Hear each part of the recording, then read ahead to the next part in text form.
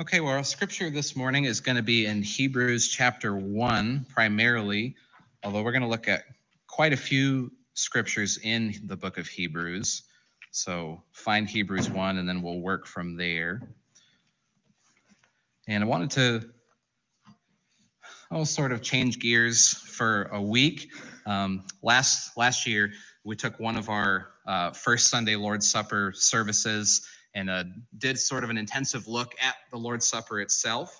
And I thought that was helpful. So I wanted to take one Sunday this year and do something similar. So today we're going to focus on the idea of Christ's sacrifice. And we're going to be looking at that primarily in the book of Hebrews.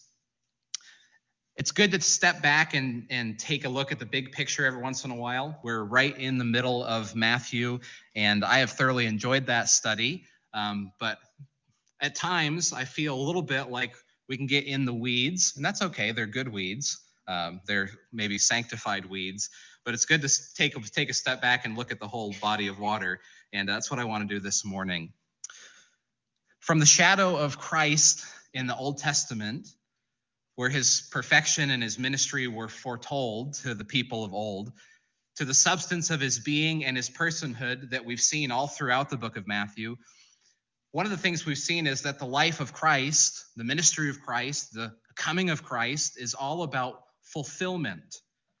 Over and over again in the book of Matthew, we've seen that what's usually called a fulfillment formula or a quotation formula, something like this. This was done in order to fulfill what was written by the prophet, or he said this concerning what was written by the prophet.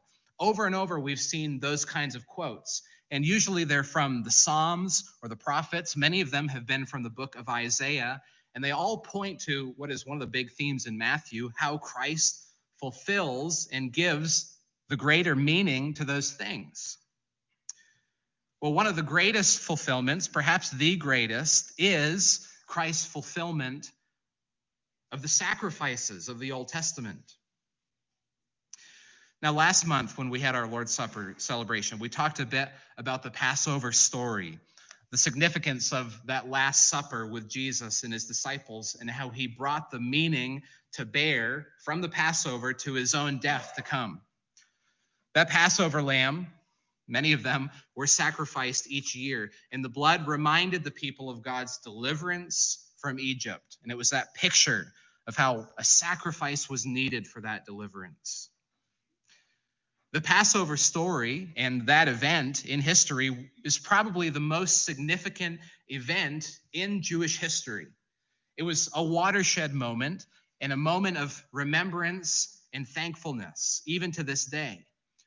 So consider the weight then and the importance of the fact that Christ Jesus points to himself as the fulfillment of those things, the true and greater Passover lamb.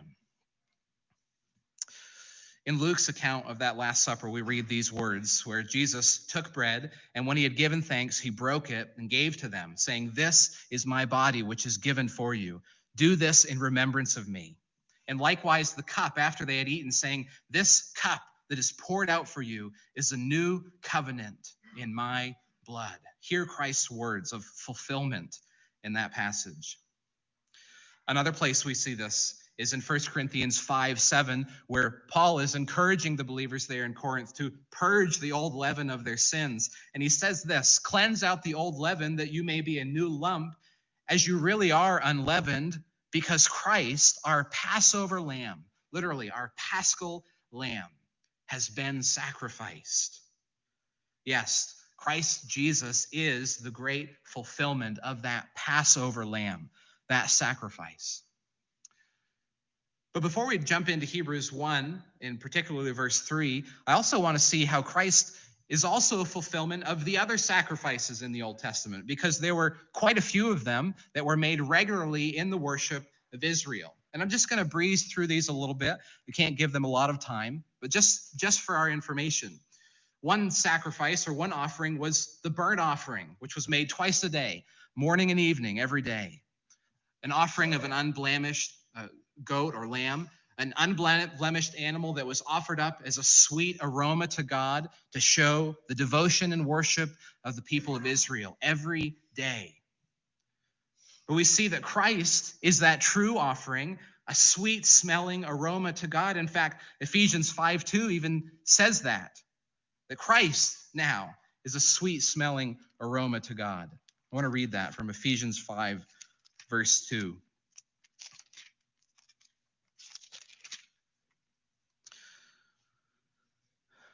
First, verse 1 says, "Be imitators of God as beloved children, and walk in love as Christ loved us and gave himself up for us, a fragrant offering and a sacrifice to God."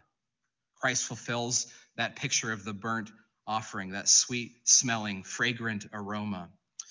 There also was a grain offering. The grain offering accompanied all the burnt offerings. It was a mixture of flour, of salt, of oil, and spice, and it was also a sweet-smelling aroma up to God, but it also bore the image of God's provision, in that image of the grain. You might even think of bread. And Christ himself said, "I am the bread of life." Christ is God's provision to us, as we see imaged even in the Lord's Supper, but he also is that sacrifice that reminds us and provides us with God's true provision. There's another type of offering as well, called the peace offering, and the peace offering actually had three different forms, one of which was the free will offering, which was sort of an uncoerced gift that was offered on the part of the giver out of thanksgiving to God. Another peace offering was one that you would offer after a vow. You would make an offering after fulfilling a vow to signify that it had been fulfilled. We see that pictured in the story of Hannah and Samuel, how she made a vow and gave up her son Samuel for the temple service, and she offered a sacrifice along with it. And then finally, of the peace offerings, we see the thanksgiving offering, which was typically an offering to express gratitude for deliverance in time of dire need. All of those offerings, we know that Christ is our peace. He gave himself up freely, like the free will offering. He fulfilled his vow to obey the Father perfectly, and he is our deliverance in our greatest need. There are also two other main types of sacrifices, the sin offering and the trespass offering. The sin offering was generally for the whole congregation and sin in general, and the trespass offering was typically for individuals or specific instances of sin. And of course, of all the offerings, the way in which Christ fulfills those, the sin offering and trespass offering, is significant as we consider the Lord's Supper today, with his dying, his bleeding, his passion, and his sacrifice. We consider why the need for such a significant sacrifice? Why the need for such an offering? I was reminded in the story of Job. We all know Job's story, a man who God allowed to undergo terrible tragedy in his life to test his faith. And he had some friends, Eliphaz, Bildad, and Zophar, and a lot of the things that his three friends told him were not very helpful. But in Job 25, his friend Bildad asked what I think is an interesting and very important question. The question is this: how then can man be in the right before God? How can he who is born of woman be pure? And that is one of the main questions, if not the main question, concerning Christ's sacrifices. How can mankind, men and women, be made pure? How can we be in the right before God? Because at the end of the day, man's greatest need is not to have gifts or even good feelings or even to have a good family or to have total fulfillment in this life. Sort of where the rubber meets the road is the need of man to be right before God, to be made right and to be made pure. So we ask the same question that Bildad asked: how can man be right before God? And that's where I want to go this morning, to Hebrews 1. And we'll read verses 1 through 3. Again, we'll focus primarily on the end of verse 3. But let's read that passage. Hebrews 1, beginning in verse number 1. Long ago, at many times And in many ways, God spoke to our fathers by the prophets. But in these last days, he has spoken to us by his Son, whom he appointed the heir of all things, through whom also he created the world. He is the radiance of the glory of God and the exact imprint of his nature, and he upholds the universe by the word of his power. After making purification for sins, he sat down at the right hand of the Majesty on high. We'll stop there. Today, I want to simply examine Christ's sacrifice. And we cannot do it fully, we cannot do it comprehensively, but I think we can do it meaningfully. This is really the main event of the incarnation. In Matthew, we've seen Christ as a great teacher, but Christ didn't come simply to be a great teacher. We've seen him perform signs and wonders, but he didn't come primarily to perform signs and wonders. He came to make purification for sins. As it was even prophesied to his own mother, you will call his name Jesus because he will save his people from their sins. He came to make atonement. He came to answer that question. How can man be made right before God? So simply today, let us behold the wonder of Christ's finished sacrifice. Before we go any further, let's bow for prayer. Lord, thank you for the privilege of opening the scriptures this morning together. I pray that we would see these truths together, that by the illumination and the filling of the Holy Spirit, we would learn and grow and be changed, that we would follow as we hear and obey, that we would, as your sheep, hear your voice, that we would see you as that great fulfillment. As we sang earlier, our treasure, our all in all. Lord Jesus, help us now as we look at your word. We pray this in your name. Amen. Well, first, as we look at this, we'll see his accomplished purification. And if you're looking on the back of your bulletin, you'll see that outline there. His accomplished purification. Hebrews is, like Matthew, all about Christ's fulfillment. It's really a great partner to Matthew's gospel in that it shows so many ways in which Christ fulfills what the Old Testament pictured and shadowed. And I told you we're going to jump around a little bit in Hebrews. So the first place I want to go is Hebrews 10, because this is another place that talks even more in depth about what we read at the end of Hebrews 1:3. Hebrews 10 verse 11 says, every priest stands daily at his service, offering repeatedly the same sacrifices, which can never take away sins. But when Christ had offered for all time a single sacrifice for sins, he sat down at the right hand of God, waiting from that time until his enemies should be made a footstool for his feet.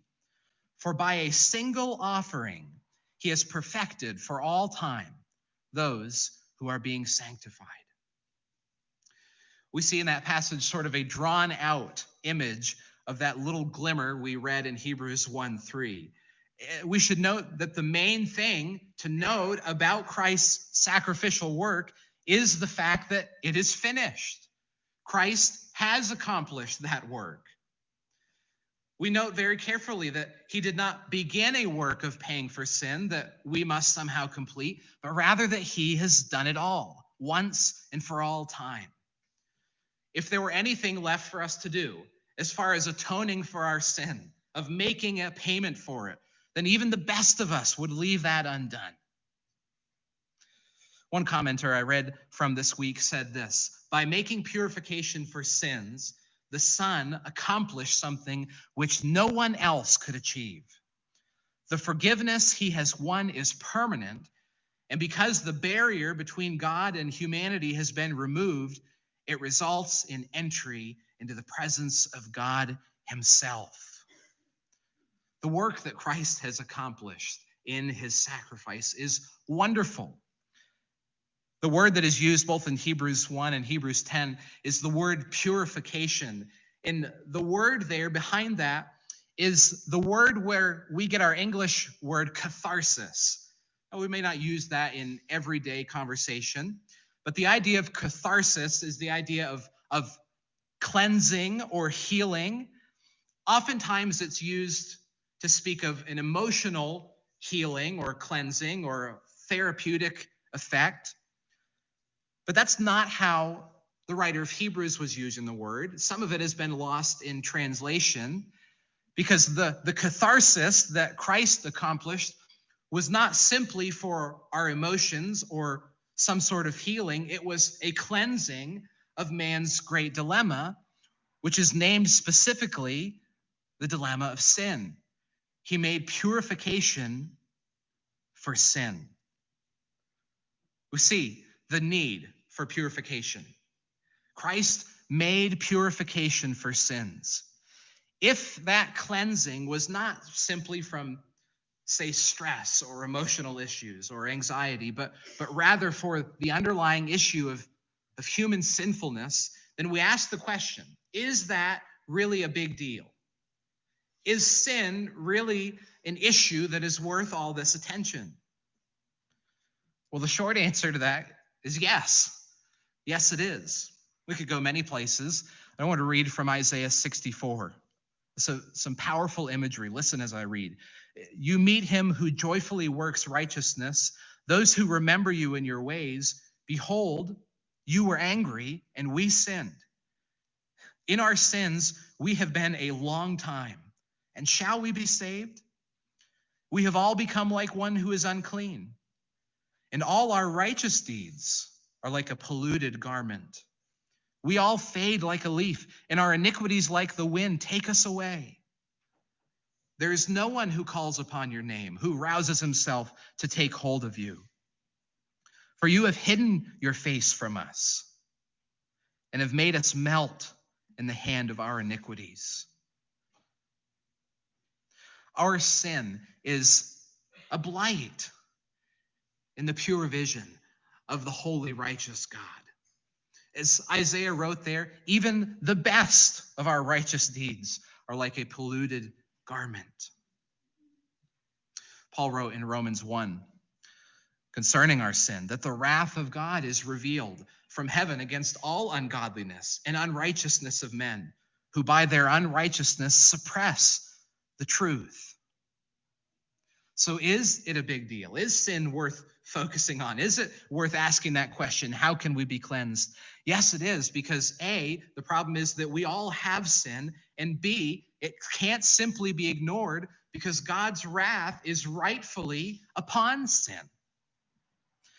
Romans 3:10-12 says, as it is written, none is righteous, no, not one. No one understands, no one seeks for God. All have turned aside. Together they have become worthless. No one does good, not even one. That is the plight of our lives before God. We have sin. We have unrighteousness. We should say we are unrighteous. We have guilt. We are guilty. And there's no way around it. And unless one is tempted to think, well, I've avoided the stain of sin in my life. I've lived nobly. This is not an issue for me. Well, the scripture speaks clearly against that notion. Again, in Romans, we read 3:23, for all have sinned and fall short of the glory of God. No one has avoided the stain of sin. No one can get out from under its power or the power of the enemy by themselves. From the sin of Adam in Genesis, sin has been passed down to every man who has walked the face of this earth, except one, the man Christ Jesus. Back to Hebrews chapter 10 again, reading from verse 1 and following. Since the law has but a shadow of the good things to come instead of the true form of these realities, it can never, by the same sacrifices that are continually offered every year, make perfect those who draw near. Otherwise, would they not have ceased to be offered, since the worshipers, having been cleansed once, would no longer have any consciousness of sin? But in these sacrifices, there is a reminder of sins every year, for it is impossible for the blood of bulls and goats to take away sins.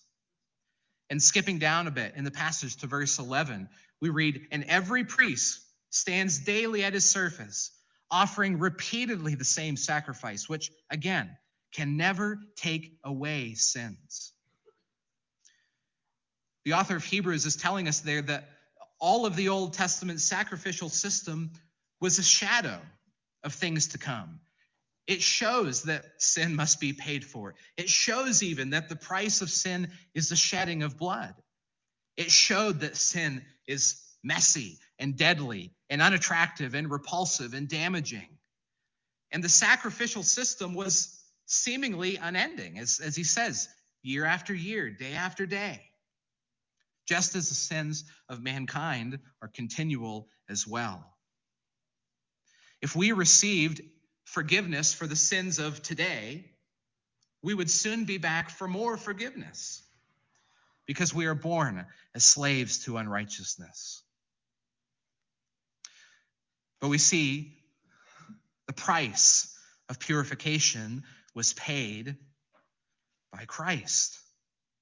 The priests in the Old Testament, the sacrificial system, they were the best they could be. They were righteous men. They were devout men. They were doing what they were told to, what they could. But as we read, they offered the same sacrifice repeatedly, because the sacrifice could never and was not meant to perfect. They were obedient to God, but they could not take away sin finally. And that was by design, because as the author of Hebrews tells us, those sacrifices were only ever meant to be a shadow, only ever meant to be an image, a precursor. The high priests were necessary for many years until the great high priest came. Chapter 9 in Hebrews, verse 11 and following says this: "When Christ appeared as a high priest of the good things that have come, then through the greater and more perfect tent, not made with hands, that is not of this creation, he entered once for all into the holy places, not by means of the blood of goats and calves, but by means of his own blood, thus securing an eternal redemption. For if the blood of goats and bulls and the sprinkling of defiled persons with the ashes of a heifer sanctify for the purification of the flesh, listen, how much more will the blood of Christ, who through the eternal Spirit offered himself without blemish to God, how much more will that purify our conscience from dead works to serve the living God?" There's a lot there, but notice some of the big themes. Christ is the high priest of the good things that were to come. He is the greater and more perfect one. His sacrifice was once for all. And we see that question: how much more does the sacrifice of the perfect, spotless Lamb of God purify us and present us before God as his holy servants? Christ's sacrifice was not simply more of the same. It wasn't just a bigger version of the same thing. As a high priest and as a man making sacrifices for his own sins and the sins of others, there was no way that could ever take away finally sin. But Christ's sacrifice was the good thing to come, the greater and more perfect, the how much more, once and for all sacrifice. He came as the high priest and the sacrifice. Hebrews 4, verse 15 says, "We do not have a high priest who is unable to sympathize with our weaknesses, but one who in every respect has been tempted as we are, yet without sin." Christ came to be our high priest. He endured the temptations and troubles of the life that we have, yet he did it without sin. So he is the sinless high priest and also the sinless sacrifice. Therefore, he didn't just make purification possible by being our good example. He made purification by offering himself. Yes, the high priest and the sacrifice, the giver and the gift, the offering and the offerer, the only one who could accomplish this. We're reminded in Romans 5 that while we were still weak, at the right time, Christ died for the ungodly. For one will scarcely die for a righteous person. Perhaps for a good person, one would dare to die. But God shows his love for us in that while we were still sinners, Christ died for us. All through Scripture, in the images of the sacrificial system, in the pages of both the Old and New Testament, we see that death is the result in the penalty of sin. It's a punishment that we've earned. It's a picture of the fall and the curse, and every one of us is subject to it. Death is something that God himself never had to experience or be subject to, but Christ subjected himself to it willingly to make purification for our sin. We see death, we see the curse, we see the mess that our sin has made, but then we see Christ Jesus who died for the ungodly, Christ Jesus who died for sinners like you and like me. What a display of God's love. What an outpouring of grace. The cost of purification was high, higher than we could pay, either individually or collectively. But Christ, our perfect high priest, one person, once and for all time, has paid that price. What a Savior. What a Savior. Perhaps one of the most familiar verses in all of Scripture tells this story so succinctly, yet beautifully. In John 3:16 says that God so loved the world that he gave his only Son, that whoever believes in him should not perish, but have eternal life. God gave his only Son, the unique Son of God, the Messiah, so that everyone who believes will have eternal life. Everyone, including you and I, if we believe, those of us who deserved that death and that punishment. But for all those who believe in coming to Christ, we find a perfect Savior. A perfect Savior who paid for that sin that we have committed, that wrath that we have incurred, that debt that we have built up, that gap that we have continually widened. He bridged by his sacrifice. The need for purification is great, and the price of purification is high. But Christ, our perfect sacrifice and great high priest, paid it for all who will come to him by faith. Have you called upon this Savior? Have you seen this Christ as more than just a teacher and a man and a miracle worker, but as the sacrificial lamb slain once and for all time for my sin and yours? Have you seen him? Have you met him? Have you come to him? That's not a hypothetical question. It's the question of the moment. It's the question of the hour. It's the question that is perhaps most pertinent for you in this moment. And only you can answer it. But I ask, have you called upon this Savior? Secondly, we see his glorious exaltation. Back to Hebrews 1, in the very end of verse 3, we read that after making purification for sins, which is what we just looked at, he sat down at the right hand of the Majesty on high. We can't ignore this part of the verse because Jesus didn't die simply as a martyr of good deeds and good living, but he died and he rose again, and his resurrection and his ascension, his continual living, have wonderful implications for us today. Notice that it says, after making purification, he sat down. This is an image in opposition to those priests in the temple who offered sacrifices daily, and their work was never finished. They never sat down, so to speak. Of course, they took a chair every once in a while, but they could never sit down and say, that's the last one. That's the final sacrifice needed. That's the one that finished it all. But Christ, having finished that work, could sit down at the right hand of God, the Father on high, and say, truly, it has been finished. It is accomplished. And he did not just, again, sit down, but he sat at the right hand of the Majesty on high.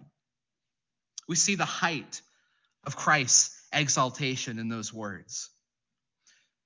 Hebrews 8, verse number 1 says this. The point in what we are saying is this. We have such a high priest, one who is seated at the right hand of the throne of the Majesty in heaven. The high priest, once yearly on the Day of Atonement, were permitted to go into the Holy of Holies, to go before that holy place and offer that yearly sacrifice. But our great high priest did not just approach the Father. He is seated at his right hand. He is his eternal Son. His sacrifice has been finished. What is the significance of being at God's right hand? Well, there's many things. That's a place of honor. It's a place of favor. It's a place of privilege. It's a place of victory. And it's a place of power. Jesus, our Savior, is at the right hand of God, sharing the throne of the Father, so to speak. One of the big pictures in Hebrews that we get is the argument that Jesus is more than just a man. He's more than a priest, more than a prophet, even more than an angel. Jesus is the unique Son of God and God himself. His equality is seen all throughout the book, but it's seen maybe most clearly in this, where he is seated, ruling and reigning at the right hand of God, waiting for the day when all his enemies will be made a footstool for his feet. Christ is equal with God because he is God, and only God, listen, only God could make the appropriate payment for sin. Only God possesses that perfection. Only God possesses the ability to satisfy the debt that we've incurred. Only God could, and only God did in the person of Jesus Christ. We see the weight, we see the height, but we also see the weight or the gravity of Christ's exaltation. Because it is high. He's not just been lifted up above men slightly, but he's exalted to the throne of God. Its weight is also high because it is immense and powerful. Christ's exaltation tells us many things, but three of those things it tells us is, one, Christ is Lord, which is a message through all the scripture. In the early days of the church, there was a constant battle between the Christians and the society around them, because the call upon the people in the Roman government was to say that Caesar is Lord. But in good conscience, a follower of Christ could never say that, because they know that only Christ is Lord. And not only is he Lord, but he's, secondly, our intercessor.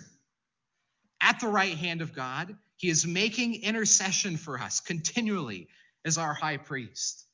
One of the simplest and sweetest reminders in all of Scripture is that as for believers, the Lord Jesus Christ is praying for you moment by moment. But also, his exaltation reminds us that he is coming back. He is coming back. Hebrews 9, verses 27 and 28. Just as it is appointed for man once to die, and after that comes the judgment, so Christ, having been offered once to bear the sins of many, will appear a second time, not to deal with sin, but to save those who are eagerly waiting for him. May we be the ones who are eagerly awaiting for the Son. In 1 Corinthians 11, when Paul is given instruction about the Lord's Supper, he tells us that we do this each time in remembrance of him, and that in that we show the Lord's death until he comes. So that it's a reminder, not just of the Passover and the story of Israel's history, not just of the sacrifice of Christ and what he accomplished, but it's also a reminder each time we do it that he's coming again. Because his sacrifice was completed, finished, accepted by God. He's seated at the right hand of God and waiting for the appropriate time where he will return, as the scripture says, to save those who are eagerly waiting for him. May we be, again, the ones who are eagerly awaiting the return of our Savior. May we be the ones who, by God's grace, have our sins forgiven, God's wrath satisfied on our behalf. May we go before his throne daily as he's interceding for us, and may we exalt him as Lord in all that we say and do, and may we live for him and serve him in righteousness, our Master, each day as we await his return. And today, as we pause now to observe the Lord's Supper, may we behold the wonder of Christ's finished sacrifice. Let's bow for prayer.